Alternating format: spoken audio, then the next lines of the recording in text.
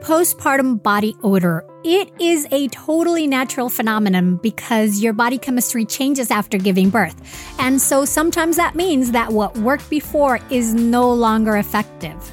But I am excited to say that now there is a solution for that stubborn odor. The Sugar postpartum deodorant is a completely natural deodorant made by a postpartum mom who went through it herself.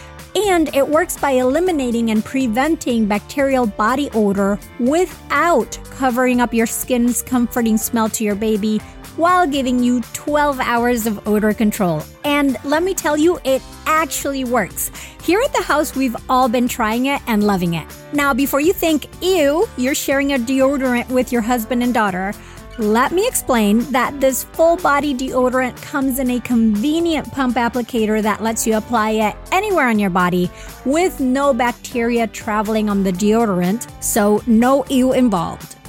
We also love that the Sugar postpartum deodorant has a delightful natural scent of USDA-certified organic extracts that smell like a pink sugar cookie with lemon frosting. I thought this would be a little strange, but it's actually amazing. Also, the Sugar postpartum deodorant is free from artificial fragrances and any kind of xenoestrogens or herbs that can interfere with breastfeeding. Find your Sugar postpartum deodorant at postpartumdeodorant.com. That's postpartumdeodorant.com and use the code BIRTHFUL for 20% off through the month of May. Get your Sugar postpartum deodorant now at postpartumdeodorant.com and start smelling more like yourself again. I love Jenny Kane. At this very moment, I'm feeling so comfy and cozy as I'm practically getting a hug from my Jenny Kane crop cashmere cocoon cardigan.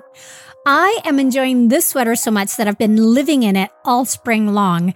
And with Mother's Day just around the corner, this is a feeling you can gift all the well-deserving moms-to-be, and mother figures in your life by giving them the gift of Jenny Kane.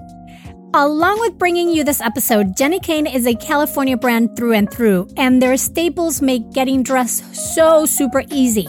Think minimalist and effortless, but totally refined. Jenny Kane means luxurious cashmere sweaters, iconic accessories, elevated versions of your everyday basics, plus the most incredible home essentials. For a limited time, Birthful listeners get 15% off their first order. Go to jennykane.com and use the code BIRTHFUL15 to get 15% off and support the show. Jenny Kane is known for their quintessential sweaters, with their cotton collection providing you with the perfect everyday pieces as the days get warmer. But they also have gorgeous sundresses in a variety of silhouettes for any occasion and spectacular sandals to go along with them. Find the perfect Mother's Day gift or curate your new spring go-tos at jennykane.com. Birthful listeners get 15% off your first order when you use the code BIRTHFUL15 at checkout. That's 15% off your first order at jennykane.com, promo code BIRTHFUL15. Get yourself and the mothers in your life the gift of Jenny Kane. Hey, Adriana here. I wanted to let you know that starting this week, we'll be going back to our older format of one episode per week so that we can start easing into the summer and you can have more time catching up and going through our fabulous Birthful library. Happy listening. Welcome to Birthful, Mighty Parent or Parent-to-Be. I'm Adriana Lozada. The biggest risk factor for the most common surgery performed on Earth is not a woman's preferences or risks, but literally which hospital she goes to, like which door she walks through. And that's crazy. That's wrong. Like your number one risk factor should not be the hospital that you show up at. That's OBGYN and ACOG fellow, Dr. Neil Shah. Neil is a globally recognized expert in designing solutions that improve health with a focus on building equitable and trustworthy systems of care. He's also Chief Medical Officer of Maven Clinic, which is the world's largest digital clinic for women's and family health. He's a visiting scientist at Harvard Medical School, where he previously served as a professor of obstetrics, gynecology, and reproductive biology, and he's co-founder of the nonprofit March for Moms. Today, we will be talking about the reasons why cesarean rates have mind-blowingly increased 500% in just 1 to 2 generations, how we got here, and what you can do about it. This, of course, is an incredibly relevant conversation within our Models and Places of Birth series, since most births in the U.S. happen at hospitals. Birthing at a hospital can provide you with access to many, many life-saving technologies and procedures, but that access can come with other increased risks. So it's important for you to have this information and to know that all hospitals are not created equal, and to do a bit of research and preparation so that you can minimize those risks as best as you can. Remember, you are the consumer. You're listening to Birthful, here to inform your intuition. Welcome, Neil. It's so great to have you here today. Thank you so much for having me, Adriana. You've got a really powerful message, and I'm so glad that people are picking up on it. But before we get into what that is, tell us a little bit about yourself and how you got to be so intrigued about cesarean rates. Sure. So I'm an obstetrician, but I became one by accident. I thought it was the last thing that I would do in medical school. And because of that, I signed up to do it first to get it over with. And it turned out that I liked it because you kind of get to do everything. You get to deliver babies, you get to do some primary care, you get to do some surgery. There are all these deep social justice issues in women's health that, frankly, I hadn't thought much about before I got to see it with my own eyes. And I liked being around people who cared about that stuff. So I ended up becoming an obstetrician. But along the way, I also had a background working in politics and public policy and thinking about healthcare improvement in general. And so when I ended up caring for women and thinking about childbirth, I saw lots of opportunity there for improvement. So now I'm in a job where I spend my time thinking about how we develop solutions to improving care in childbirth and other domains of healthcare. Which definitely brings us to this I don't want to say pet project, but this not obsession. What's the word I'm looking for? You can call it an obsession and or a pet project. I think all of that's accurate. So inspiration, like your muse about cesarean rates. How did you end up there? Well, so I spent a lot of time before even becoming an obstetrician thinking about the fact that in healthcare, there are 2 ways that people can get hurt inadvertently in our healthcare systems. One is when we as clinicians fail to do enough. And the other is when we do more than we should. And people get hurt both ways, but when you're working inside of the healthcare delivery system, most of the efforts to make patients safer is focused on the too little problem. And there's not a lot of really good thinking about how we deal with the problem of too much. And for me, when I got my job as a professor, I was looking at childbirth and trying to figure out what we can do to make things better. And it became very, very clear that the prototype of the too much problem, not just in childbirth, but the entire healthcare delivery system, is cesarean rates. This is an issue where, we've seen a 500% increase in C-section rates in just the last generation or 2 of moms in the U.S. About half of those C-sections seem to be unnecessary, and we're hurting people. Hundreds of thousands of women end up getting large incisions they never needed every year. Tens of thousands of those women get major surgical complications that could have been avoided. And in total, it's about $5 billion of spending that we could be investing in improving care in much more productive ways. Those are big numbers. Yeah. I mean, a 500% increase over 2 generations? Did you say? So 500%, that's right. And it's happened so quickly that, I was speaking to a room of obstetricians where there have been people in practice for a few decades. And you can ask people to raise their hand if you've been in practice for 10 years, 20 years, 30 years. People who've been around for the last 30 to 40 years have seen that entire 500% increase just in their time. So it's been relatively recent. And we're now at a point where C-sections are the most common major surgery performed on human beings. It's the most common major surgery performed on Americans, and it's the most common major surgery performed on any group of people in any room that you walk into, even a room that has a lot of men in it. It's still the most common major surgery.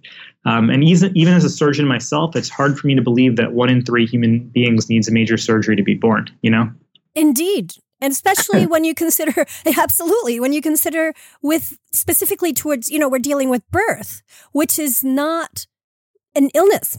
It's not, it's a physiological process. You're not coming in with a situation that requires surgery in theory, right?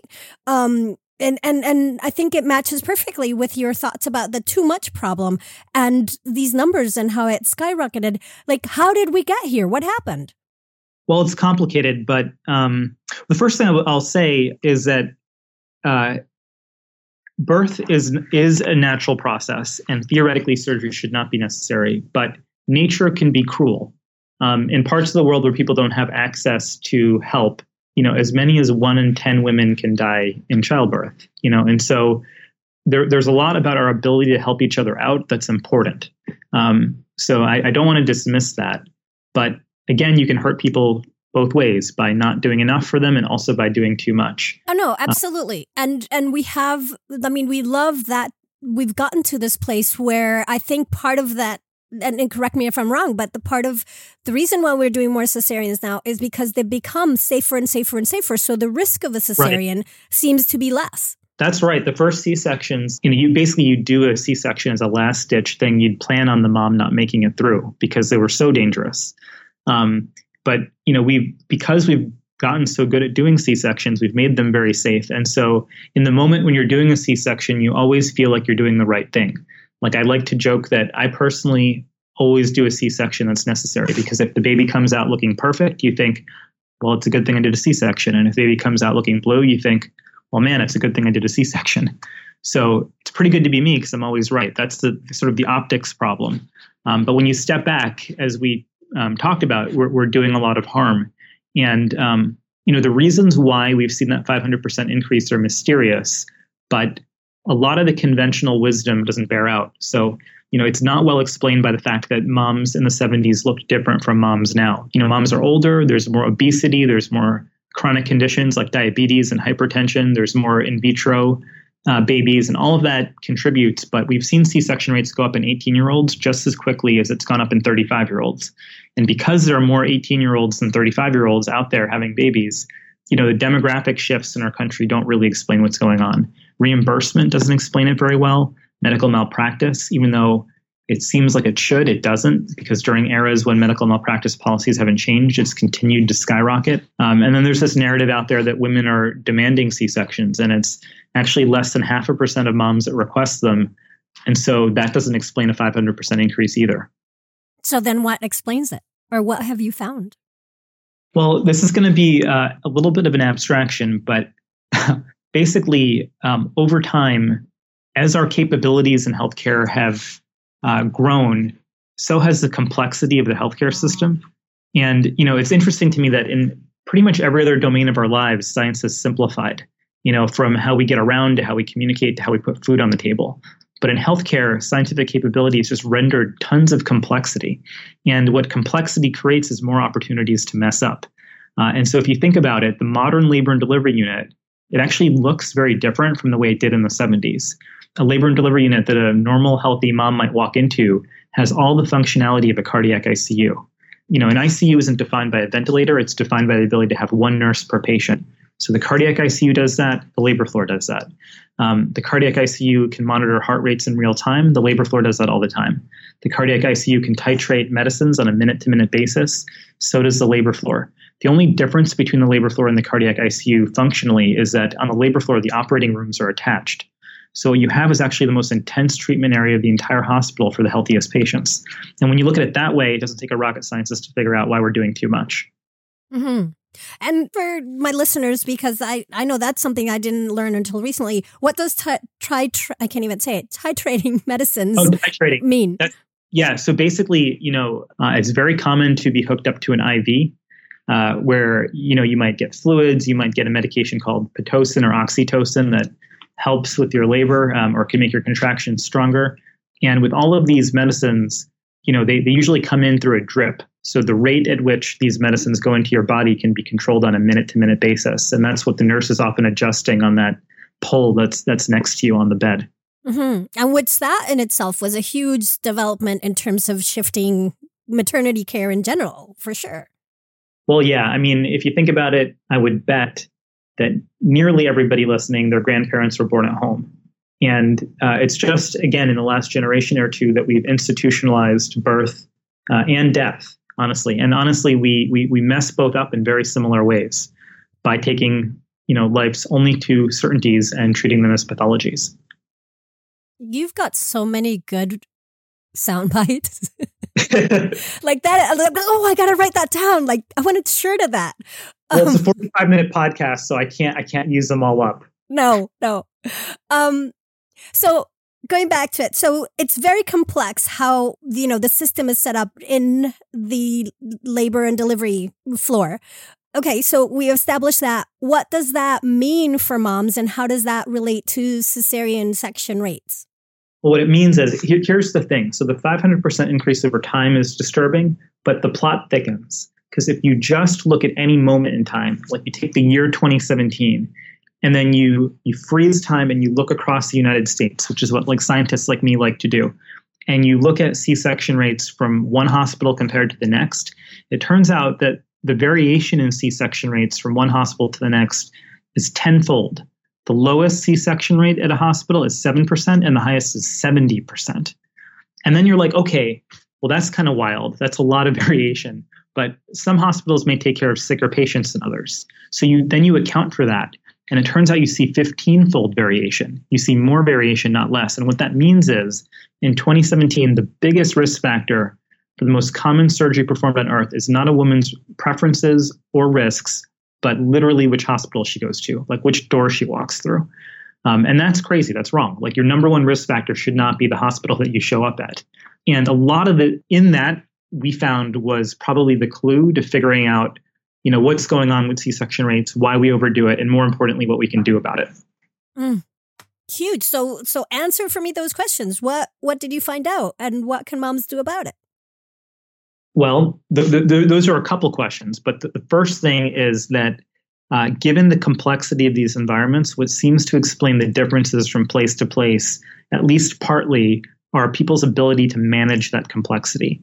Okay, so just bear with me for a second. Let's use a restaurant analogy. Most people don't pick their restaurants based on who their waiter is going to be. But in healthcare, most people pick which hospital they're going to deliver at based on who their obstetrician is going to be. Now, I'm not saying that waiters and obstetricians are the same, but people generally realize that you can have the best waiter, the best chef, the best ingredients, the best menu, and still get a terrible meal at the end. That's the sort of idea of systemness, that the whole thing has to kind of work together. And on labor floors, it's a very similar thing. You can have the best doctor, but there are a lot of moving parts, and they all have to sort of be in sync. That's what I mean by your ability to manage complexity. And in every industry, management and performance are linked, of course. That's why business schools exist. But on labor and delivery units, this hadn't been something that had been well understood or well studied. And as it turns out, the people that are running labor and delivery units have some of the hardest jobs in healthcare. Because if you think about it, if you're the one that's figuring out how to staff your labor floor, you have no idea when your customers are going to show up. And then once they show up, you don't know how long their labor is going to take. And then you don't know which one of them might become sick enough to need you to deploy resources like a blood bank or an operating room. And so that's a really, really difficult management challenge. And we found that there are some people that do it really, really well, and other people who do it, frankly, pretty poorly. And the people who do it well are much better prepared to, take safe care of their patients, both in terms of the too little and the too much problem. With Mother's Day coming up fast, are you looking to get your mom, grandma, or mother figure a gift that they'll actually love? Something that is treasured instead of dying out or collecting dust? If so, you need to know about mylifeinabook.com, which is a service that helps turn their life stories into a beautiful book that can be passed down. How amazing is that? And the process couldn't be easier. Basically, if they can use email, they can create their book. Every week, My Life in a Book will send them an email with a prompt question to get them started. And if they don't like the question, they can easily edit it or change it. We gave a My Life in a Book to a family member that always wants to document all family get-togethers through images. And let me tell you, the process of sending the gift was super simple, even letting us choose the date we wanted the gift to be sent. I'm so looking forward to discovering stories about her youth, her adventures, and the challenges she has overcome. And since My Life in a Book lets you add an image with each answer, she can now share the story that goes along with her many photos. Another great thing is that the answers can be edited at any time before the book is printed, in case she wants to add anything else. Check out mylifeinabook.com and use the code BIRTHFUL at checkout for 10% off. Create an unforgettable gift for your mom this Mother's Day. That's mylifeinabook.com and use the code BIRTHFUL for 10% off today. Tell me if this sounds familiar. You've taken gorgeous photos of your baby or your kids, and then when you want to share them, it is a pain either trying to find the photos or figuring out the group text that they should go to, and then also remembering that, say, Aunt Helen only does email, so you need to send her image separately. Or like in my case, where my husband is a photographer who takes magnificent photos that I rarely actually get to see because they live on his phone or end up scattered in text messages that I can't easily find. Enter the Family Album app, which was created to give parents a secure and easy way to share photos and videos with your loved ones. Basically, it's a personal space for your family's memories without third-party ads or unwanted eyes, and with a bunch of fabulous features. It automatically sorts photos and videos by month, allowing you to swipe back in time and easily see how your child has grown. And you can also order 8 photo prints every month to be delivered to your home. The Family Album app also has unlimited storage. Plus, it's totally free. Yup, no more worrying about running out of space or being bombarded by third-party ads. So, to all the parents out there still trying to use other messaging apps for your kids' photos, level up your family photo game for free and securely with the Family Album photo sharing app. Head over to the App Store today, search Family Album, all in one word, and download the app to start creating your shared photo legacy. So, what are some of these conditions that you saw that are more supportive of a lower cesarean rate? Like, what constitute a better management of their complexities? Well, one of the biggest, which I'm guessing your audience knows very well, is just being able to provide birth support. We're one of the only areas of healthcare where we've had to professionalize caregiving beyond what the clinicians can do by, there's a whole profession of doulas that act as essentially, coaches and support people. And one of the big differences, I think, is your ability to provide that support by deploying your staff in ways that make sure that the right patient gets the right care at the right time. Usually the way labor floors work, they're not the cash cow for the hospital. They don't make a lot of money. The cardiac ICU, even though it's set up very similarly, makes much more money. And as a result, most labor floors are a little bit strapped. They usually don't have all the nurses they need or all the rooms that they need. And so they're really, really tight on resources and have to figure out how to manage them dynamically and shuffle the deck when things get busy, because you can get these unexpected surges in patient volume or acuity. All that's sort of deep in the weeds and kind of complicated, but the stepped back answer is that it turns out we've got lots of evidence from a management point of view, from a design point of view, that the environment around your doctor or your midwife really, really influences the care that you get. That's really the big insight. Most patients think that the care that they get depends on how they're doing. And the truth is, the care that you get depends equally on how everyone else on the labor floor is doing, the other patients and the staff. Right, because if the hospital, if the floor just got full and there's no rooms, and I'm just thinking of one of our local hospitals here that is a small hospital that is now in very high demand, and more often than not, I see it more and more. It's busy, and I'm hearing more, I've been doing this for 10 years, so I do have my own anecdotal comparison. But then they start overflowing labor rooms into the maternity area, right? Empty maternity rooms then become labor rooms, staging and trying to manage all that because as you said, you don't know how many people are going to walk in the door and what do you do with them? You got it. We've got some research that is starting to suggest that the difference between showing up on a busy labor floor and a quiet labor floor as a woman is the same thing as aging several years in terms of your risk of getting a C-section or other bad outcomes. Wow. Not that a C-section is a bad outcome in and of itself, but your risk of hemorrhage, your risk of infection, all of that is dependent on what's going on around you. And yeah, I mean, like being on a busy labor floor can be the equivalent of aging like 6-7 years, which in childbirth matters. Right, because you then can jump into that advanced maternal age, that lovely, lovely phrase, advanced maternal age.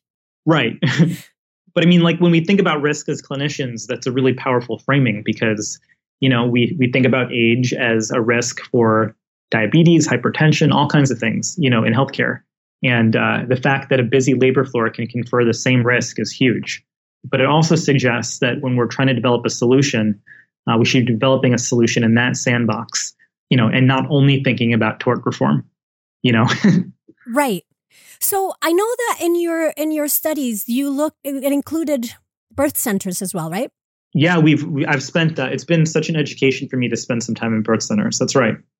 So I want to get your insights as to how did birth centers compare with their cesarean rates? And of course, that would involve a transfer. Was there any difference between a hospital and a birth center in terms generalizing of cesarean rates? Yes, of course. I think, there's very different contexts there. But I think there is a lot to be learned from looking at birth centers and comparing them to hospitals, even though that, birth centers are fundamentally set up to take care of a different patient population. And hospitals have to care for low-risk people and high-risk people, and birth centers only have to care for low-risk people, and that sets up different challenges. So I very much appreciate that difference, but it wasn't until I went to a birth center, for instance, that I realized that, the birth center assumes that women are going to be walking around in labor, and that changes everything about the way that the workflow goes, the way it's designed, whereas, the hospital, the bed is in the center of the room. And we think of patients and beds almost in synonymous terms when we do facility planning. We have the only part of the hospital that routinely admits people that don't need a bed right away. And that actually blows people's mind when you talk to people who are not in the childbirth world. So that's one big difference. I think birth centers generally are much better about admitting people at the right time and preparing their patients for early labor. Often the sort of ambiguity around early labor is what leads to, upstream interventions before they need to happen. There are a lot of best practices that I saw at birth centers that I think confer lessons that we could try to adopt in hospital settings too. And I also think there's a big opportunity in our country to scale up the availability of birth centers for moms who want that option. And I think that is a huge point because in a lot of places, there isn't the choice. You only can go into this very busy hospital because that's the only thing, or a small hospital in a rural area. And yeah, if the place you walk into to give birth has such an enormous weight on your risk for cesarean, then not having options and choices and variations of that and being able to choose different restaurants, right? Different hospitals, then that plays a very important role in that. That's right. I mean, I think there's room to leverage I think people often don't have choices. Within the degrees of freedom they do have to pick where they go, I think that, there's room to improve the way that people are able to pick the best place to have a baby for them. And, we can talk about that separately. But it isn't a big issue that basically there's only one model here, which is the ICU, whether you're low risk or high risk. Whereas, in the UK, there are 4 different kinds of birth settings. You can have a baby at home, and it's actually deemed to be safer for a certain defined population of people. You can have a baby in what they call a freestanding birth center, in a alongside birth center that's affiliated with a hospital, or in a normal hospital labor and delivery unit. But women are offered all 4 choices. they can choose what best fits what they want. And yeah, I know you have studied how the UK does their models, and I've read an article that you said, I paraphrased the title, but it was something like, I am an obstetrician and I don't necessarily think all babies should be born in hospitals or something. Am I right with the title? Is that close enough? Yeah, I mean, so what happened was the UK, they have an institute called the National Institutes for Health and Care Excellence, which is sort of like their FDA. And they're the ones who put out guidelines for their healthcare system to follow. And that institute in the UK said that it was safer, not safe, but safer for a low-risk mom for whom it was her second baby or more to have her baby outside the hospital with a midwife than with an obstetrician in the hospital. Safer. And the argument was that, for the baby, it's basically equivalently safe in terms of the outcomes for the baby. But at the hospital, the risks of getting an unnecessary intervention like a surgery are much, much higher. And the New England Journal of Medicine, which is sort of like the standard bearer for my field, invited me to write a response. And at first I thought, I really like my job. I don't think I want to do that. And frankly, I thought the UK was kind of crazy, having not known very much about how things work over there. But then I read more into it and I realized that there's nothing inherently safe about a home or a hospital, and that there are totally legitimate reasons to want to have a baby at home. And there's huge opportunity to make homes safer than they are right now, because it's not about the home. There's something magical about it. It's about the system around the home. And similarly, there are safety concerns at hospitals, and there's opportunities to improve hospitals too. So I made the case that, which seemed radical to within my profession, that there could be a reason to want to have a baby at home, and that there could be an opportunity to make homes safer. And maybe that's where we ought to focus, as opposed to just, having a very dichotomous debate about what's inherently safer. Right. And from what I understand, the crux of it goes back to that system, right? Of how well caregivers at home work with caregivers in hospitals to be able to provide that seamless and supportive transfer of care in case of a need for the ICU, basically. Right. I mean, it's all about expectations. But, for first-time moms who try to have babies at home, the data in the UK and in Canada and the Netherlands and, other countries who've tried to build these systems up, where you have that kind of integration, what they show is about half of moms, if it's their first time, who start off at home, end up needing the hospital in the end. And when I first saw that, I was like, man, what are they doing? This is crazy. Why would they set moms up so that half of them end up needing to be transferred to the hospital? And the reason I felt like it was crazy is because I imagined what would happen here in the US, where you'd end up at a hospital, the hospital would say, who are you? I mean, and that's what we're used to seeing.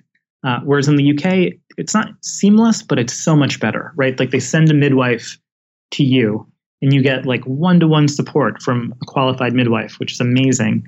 And then they've got really clear protocols where they transfer you. And within 30 minutes, you end up in a hospital, and they know exactly who you are. And there's a handoff, and it looks and works very different.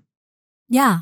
And not all needing, transfers of going to the hospital are because something bad is happening either. It could also be mom decides, that says, what, right, I can't do this. I want an epidural and I can't get an epidural at home, and I've changed my mind. So let's go in. Which is totally cool. Right. And that was the big insight that I tried to convey in that article, was that, a 50% transfer rate isn't a sign of health system failure. It's actually a signal of success. If you're able to successfully transfer 50% of your patients and get really good outcomes, it just depends if you're a glass half full or half empty person. But one way of looking at it is that you're giving half of first-time moms a shot at having their baby at home. And if you really think about it, the only reason to be tethered to a hospital bed under fluorescent lighting when you're having your baby is because you believe it's safer, right? But if that's not the case, why wouldn't you want the intimacy and privacy and comfort of your home? Right. This is so fascinating. So let's bring it back to that individual mom. Faced with this new information, what can she do to try to not fall into that increased cesarean risk? Well, there's probably a few things that moms can do both individually and collectively, and I want to talk about both. So I think, individually, one thing that seems to make a big difference is being intentional about where you go for care. And I think your relationship with your primary provider, your midwife or your obstetrician matters a lot because you see them a lot and they make really consequential decisions for you. And they support you through what is a really, remarkable process where your whole body goes through these radical transformations in a really short period of time. But on average, you'll see them like a dozen times in 9 months. So having that relationship matters a lot, but it equally matters where you'll be delivering your baby. And I think paying attention to the hospital or facility C-section rate matters. And if it's very high, it doesn't mean that you automatically shouldn't go there, but it should be a starting point for conversations about why that's the case and how that might apply to you personally. So I think sort of paying attention to the quality of the facility that you're going to be going to, where C-section rates are a measure of quality, is important.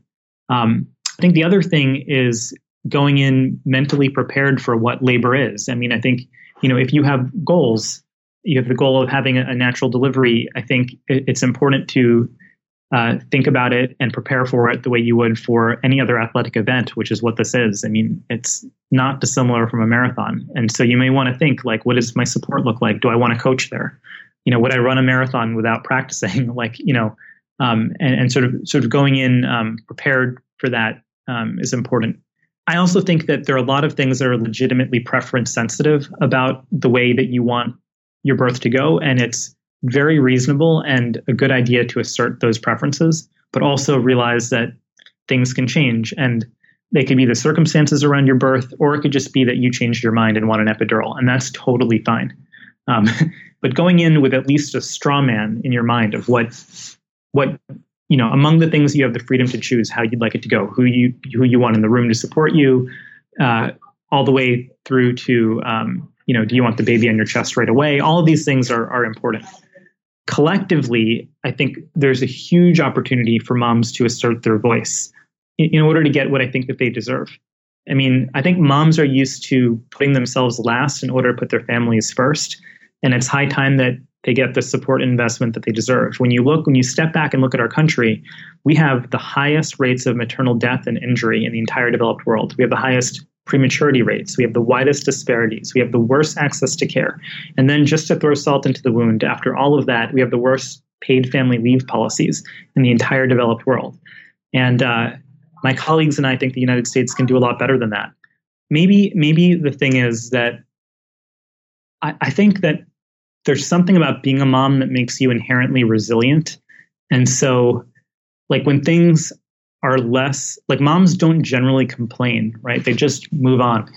Moms are busy. I've spent a lot of time thinking about why it is that moms are not as well organized. I mean, politically organized for themselves. Actually, moms are very politically organized for others, right? There's Moms Against Gun Violence. There's Moms Rising. There's all these powerful groups of moms. There's Mothers Against Drunk Driving. But when it comes to themselves and their own health, moms are used to putting themselves last. And I think it might be, I guess it's worth just saying that whether moms are complaining or not, there's an opportunity for us to recognize that moms deserve better and then to deliver on that. Indeed. And we really focused on birth today, but if we look at a broader scope and into what we're seeing in terms of postpartum mood disorders, and moms are having a hard time becoming moms and then going from that place that's maybe not so happy into being a mom. They're resilient, but oh my goodness, they do put, we do, I'll include myself, put ourselves sort of last. And I had a really interesting guest recently, Dr. Carrie Conte, and she was talking about how the best way you can take care of baby is to take care of yourself first and to have that split 51% for you, 49% for baby. Because if you start depleting yourself and you can't last that for the long haul, those weeks, also especially within the maternity leave spectrum that we have here in the US, you're going to burn out. That's really well said.